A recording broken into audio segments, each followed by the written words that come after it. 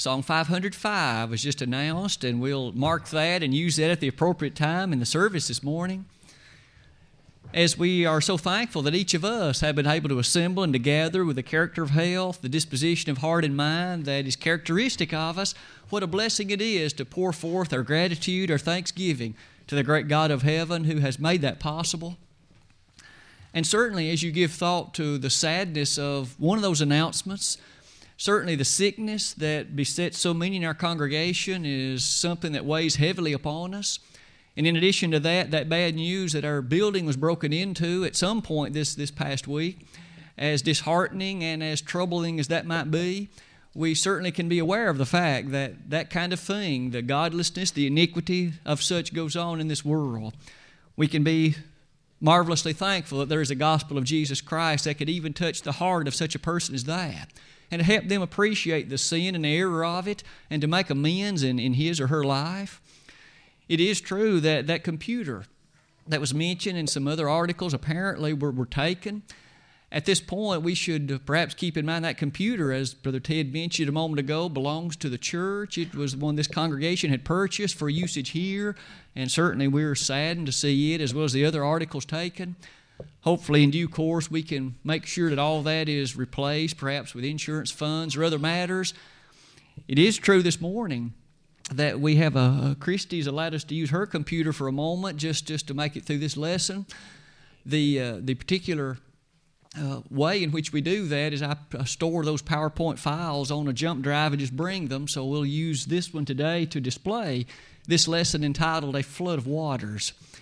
As you might have noted in the reading from Genesis 6, verse 17, there was, of course, a rather notable event in the ancient period of this world. So notable that might be an appropriate way to begin the lesson today. Amazing, isn't it, that in so many cases there are events that have really made a gigantic difference in the way that life has proceeded upon this planet. For example, I've just chosen to list a few. You no doubt could add others.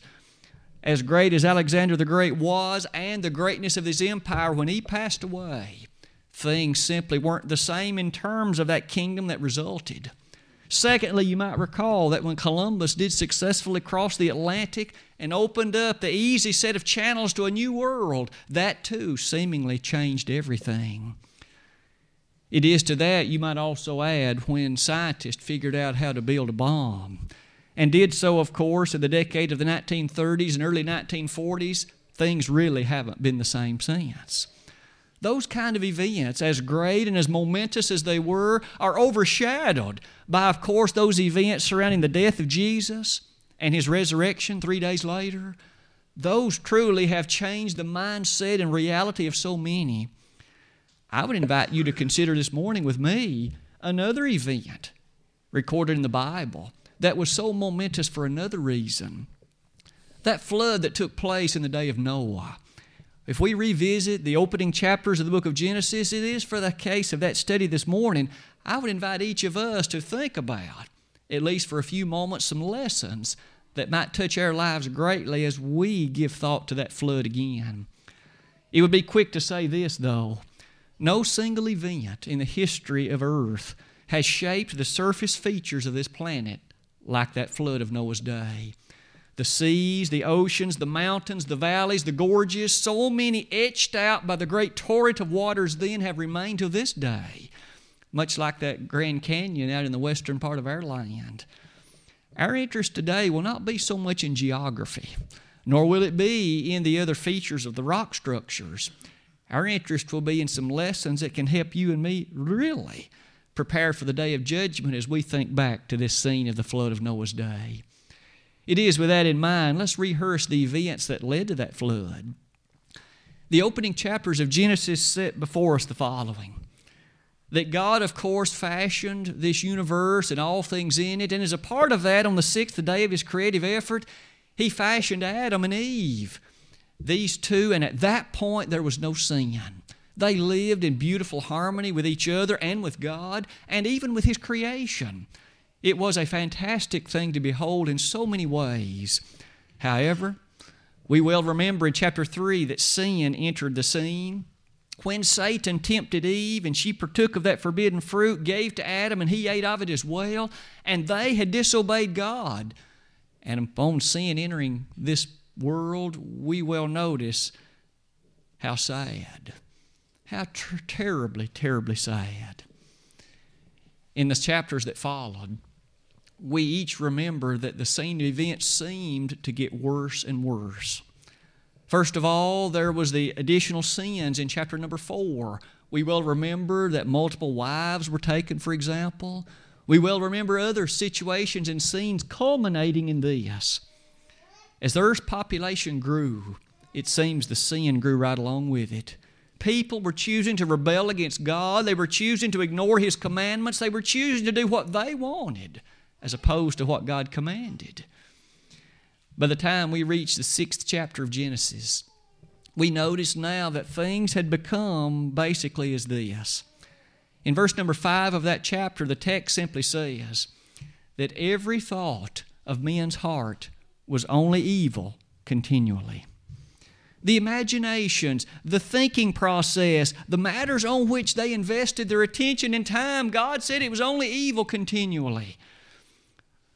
As you give thought to that special character, namely Noah, it is in the next 2 verses it says, but. And that word so often means contrast, whereas there was great iniquity and sinfulness in the world, but Noah found grace in the eyes of God. It was he who is described as a righteous and just man. At this point, give thought to what we've seen. From that time of creation, 1,656 years have passed. The people during that age lived a long, long time. We remember Methuselah lived 969 years, for example. Adam lived 930. But those long lifespans led to a great increase in Earth's population. When we come to, again, this period of the flood, 1,656 years after the creation, we find that God now made this statement. In Genesis 6, verse number 6, and it repented the Lord that He had made man on the earth, and it grieved Him at His heart. And the Lord said, I will destroy man whom I have created from the face of the earth, both man and beast and the creeping thing and the fowls of the air, for it repenteth me that I have made them. And thus we have God's decree. Sinfulness, iniquity, ungodliness had reached the point that God, as He surveyed and looked upon it, it repented Him in His heart.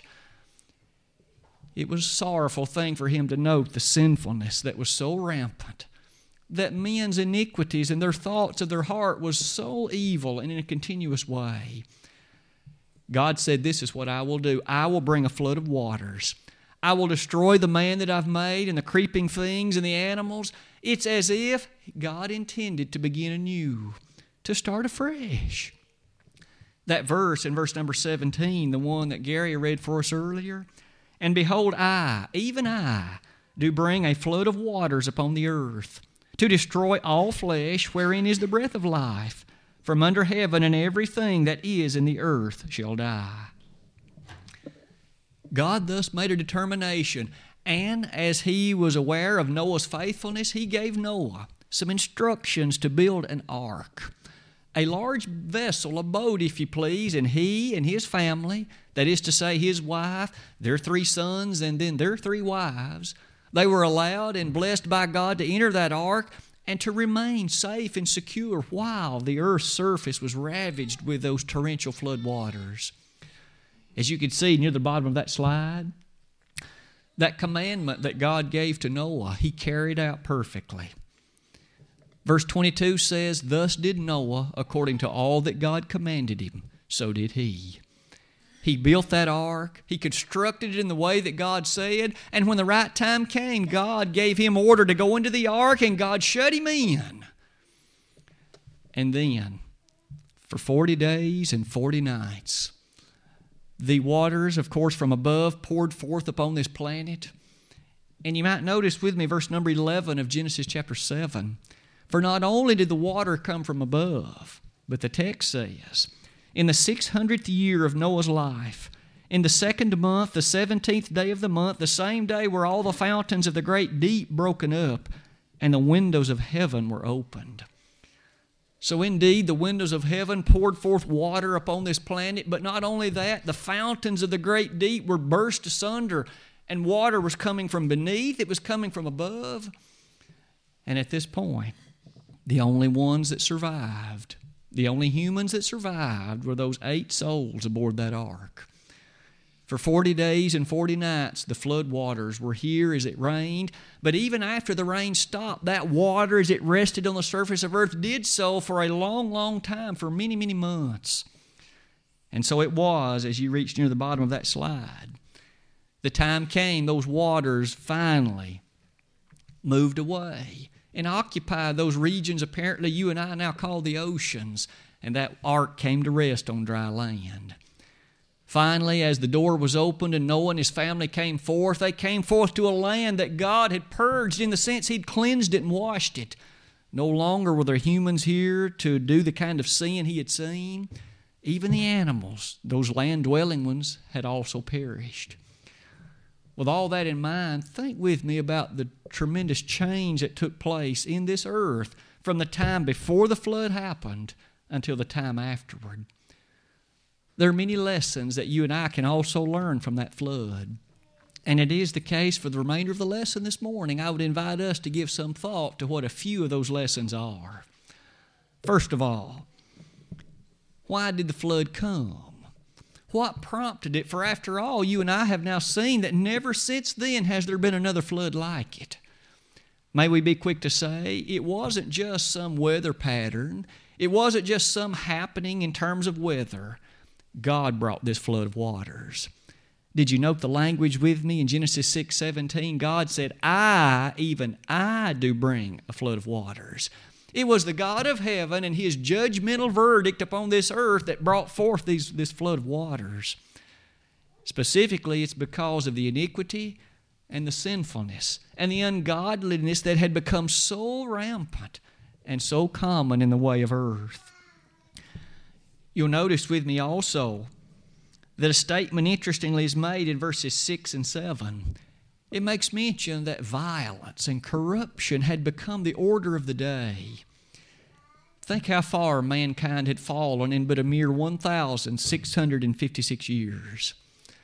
God had made it in sinless fashion, in beautiful character, and now there was violence, corruption, iniquity, sin, things that were opposed to the teaching and will of God. Perhaps in this there's a great lesson for us.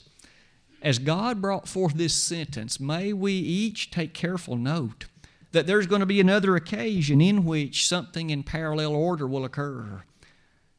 So often in the lives of individuals today, there is sinfulness and a great amount of it. There are many who have no interest in the things of Jesus. The church is not important to them. In fact, they live in a lawless fashion, giving no consideration to the things of God. But God is taking notice. And there will come a day when they too will answer to the God of heaven for the iniquity, the rebellion that they've wrought, and the fact they've ignored the Savior. In Matthew 25, beginning in verse 31, Jesus gave us a picture of the judgment. And He noted there's going to be a separation, those on the left and those on the right. And they're even cataloged as goats and sheep. And as those on the left are addressed, it says, "These shall go away into everlasting punishment." Just as surely as a flood of waters came and destroyed those sinful ones who did not obey and turn their life to God, so too at that day of judgment there will be a tremendous destruction of kind, as those are forever removed from the presence of anything godly, and forever they shall be in everlasting punishment. Perhaps the flood, if anything, should help us see that God takes sin very seriously. He didn't ignore it in that day, and He will not ignore it today. But maybe that points us to a second lesson. Our God is a tremendous God of love, isn't He? And He gave the individuals of that day warning. In fact, in verse 3 of Genesis chapter 6, there is a passage that seemingly points us to the realization that God gave a period of time in which He gave Noah instructions to preach and to warn and to tell and to teach them. with the hope, of course, that many would be brought to realize the urgency of their choices and they would repent. But they did not. Verse number 3 again says, "And the Lord said, My spirit shall not always strive with man, for that he also is flesh, yet his days shall be 120 years." At the time God made that announcement to Noah, He in essence seemingly said, Noah, the human race, the evil, the ungodliness that is now characteristic of it, I'm not always going to put up with this. The verse closes by saying, His days shall be 120 years. It would appear God said, Noah, 120 years is all there's going to be, and then this flood's coming. During this period, they have an opportunity to hear, an opportunity to repent, an opportunity to change. Our God is a God of warning, isn't He? Just as surely as that information is therein stated, New Testament writers also join in the discussion. In 2 Peter chapter 2, verse 5, we have this interesting statement, that Noah was a preacher of righteousness, reminding us that Noah apparently preached in power, in might, in thoroughness, and in great interest the nature of God's coming flood, trying to help them see the matter and the urgency of it. Noah was a preacher of righteousness. In 1 Peter 3, verses 18 to 20, that same kind of idea is mentioned when there Christ once suffered the just for the unjust, that He might bring us to God. Peter's discussion of it, though, takes this interesting turn, that this same Christ in spirit preached to those before the flood. Apparently that was a reference to the way in which Noah proclaimed the greatness and power of the need for repentance. But we well remember that only 8 souls were saved. All the preaching apparently that Noah did fell on deaf ears except to his own family. There, I wonder how many individuals heard Noah more than once preach the urgency of repentance. The urgency, there's a flood coming. And yet apparently they thought nothing of it. Doesn't that remind us that you and I too have been warned? There is a day of judgment coming. And just as surely as on that occasion the flood did come just as God promised, so too there is coming a day of reckoning. God's not going to ignore it just because we aren't ready. That day of judgment is coming, and God has warned us. Only those pleasing will be the ones that have obeyed. In Hebrews 5, verses 8 and 9, though He were a son, yet learned He obedience by the things which He suffered, and being made perfect, He became the author of eternal salvation unto all them that obey Him. The need for obedience. And wasn't it this thought that prompted Peter to say in 1 Peter 4:17, if judgment begin first at the household of God, where shall the righteous and the ungodly appear? It is an interesting thing to contemplate that the principle at least set forth there reminds us that there is a day of judgment coming. Romans 2:16 reminds us that the God of heaven shall judge us according to the gospel. We've been warned. What about our third lesson of the morning? In addition to these two, the next thing to notice is what was the character of this flood? There have been some who have asserted that this flood was just a local one that occurred over there in the Middle Eastern part of the world. That it only affected maybe the modern day countries of what we'd call Iraq and Iran, perhaps. But that simply wasn't true. This flood covered every square inch of the surface of this whole planet. And in fact, not just that. Genesis 7, verses 15 and 16 tell us the very highest mountain, the very highest hill was covered by many feet of water. This whole planet was covered over with water. This wasn't just some local flood that happened in a far distant place.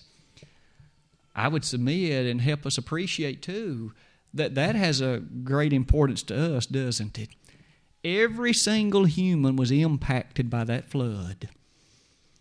What about today?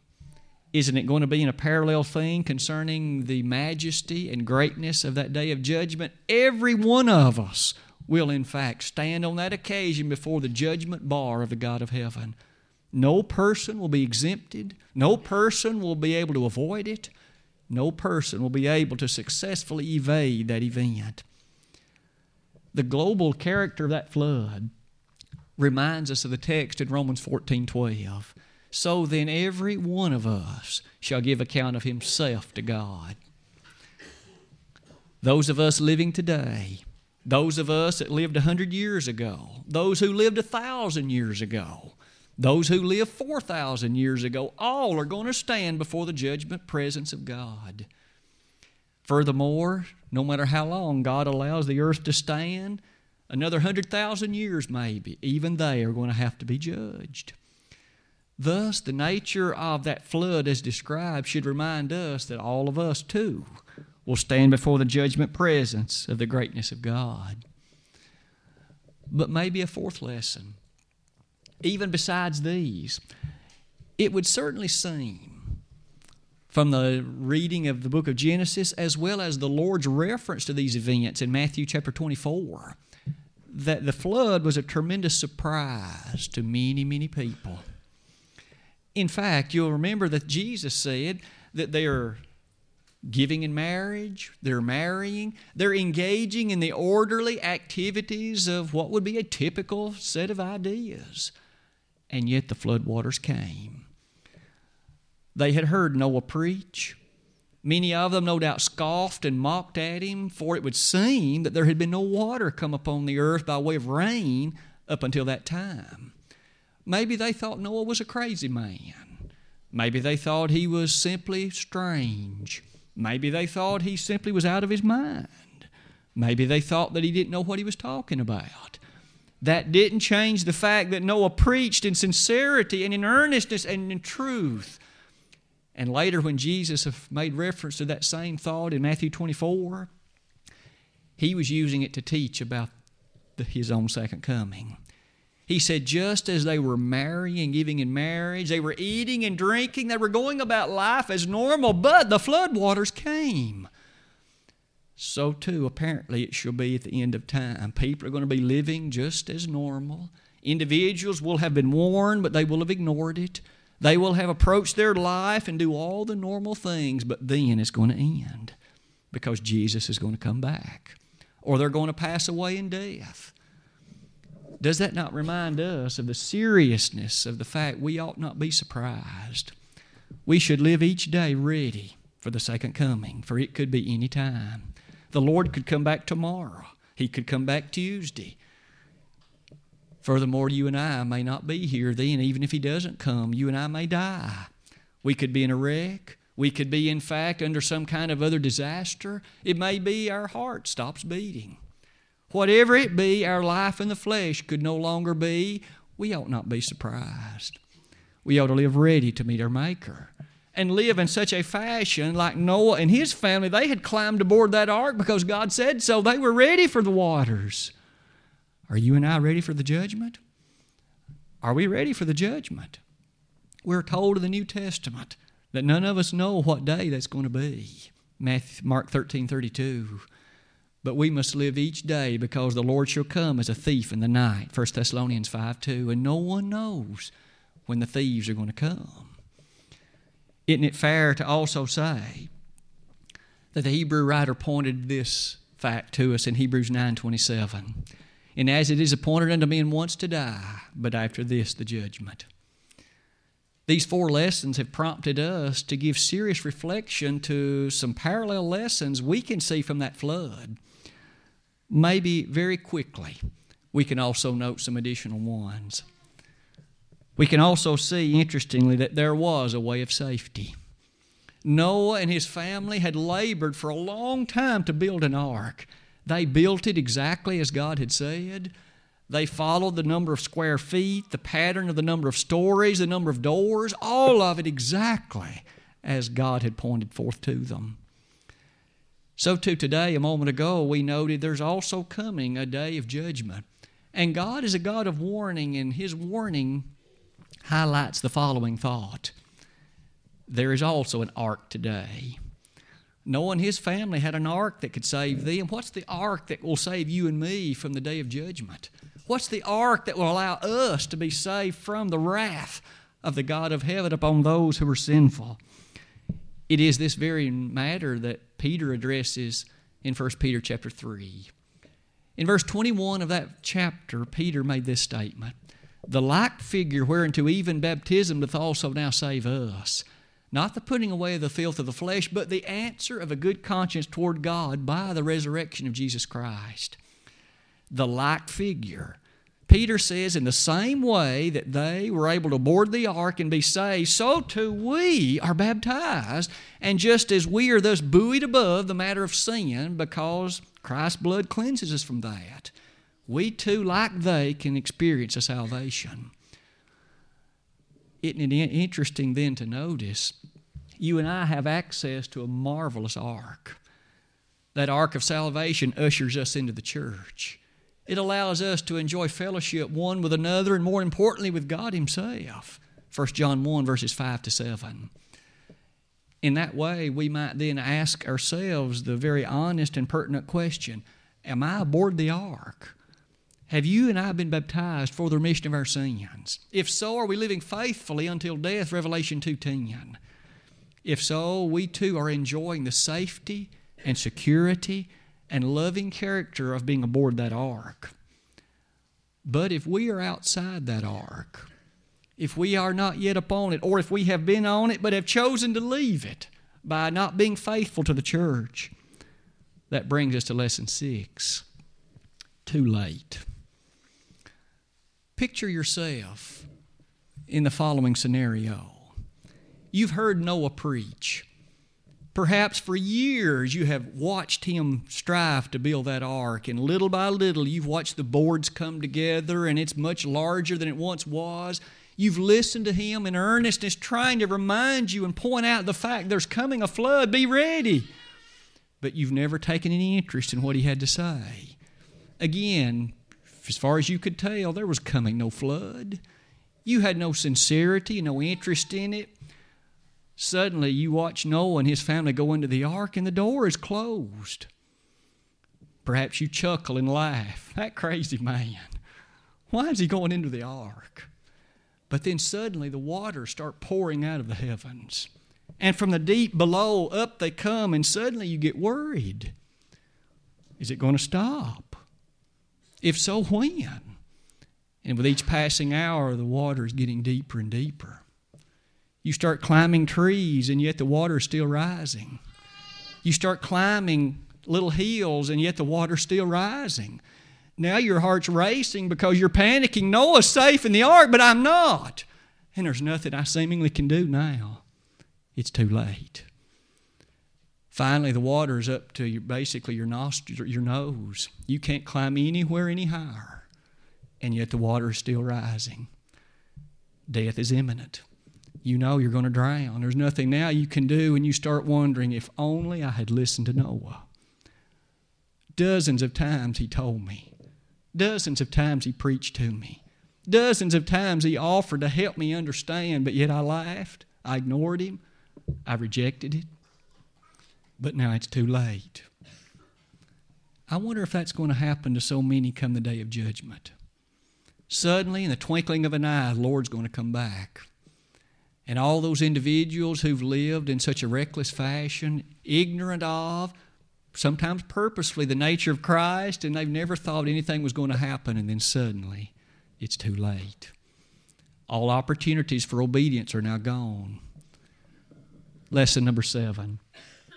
Isn't it amazing that there was a newness afterward?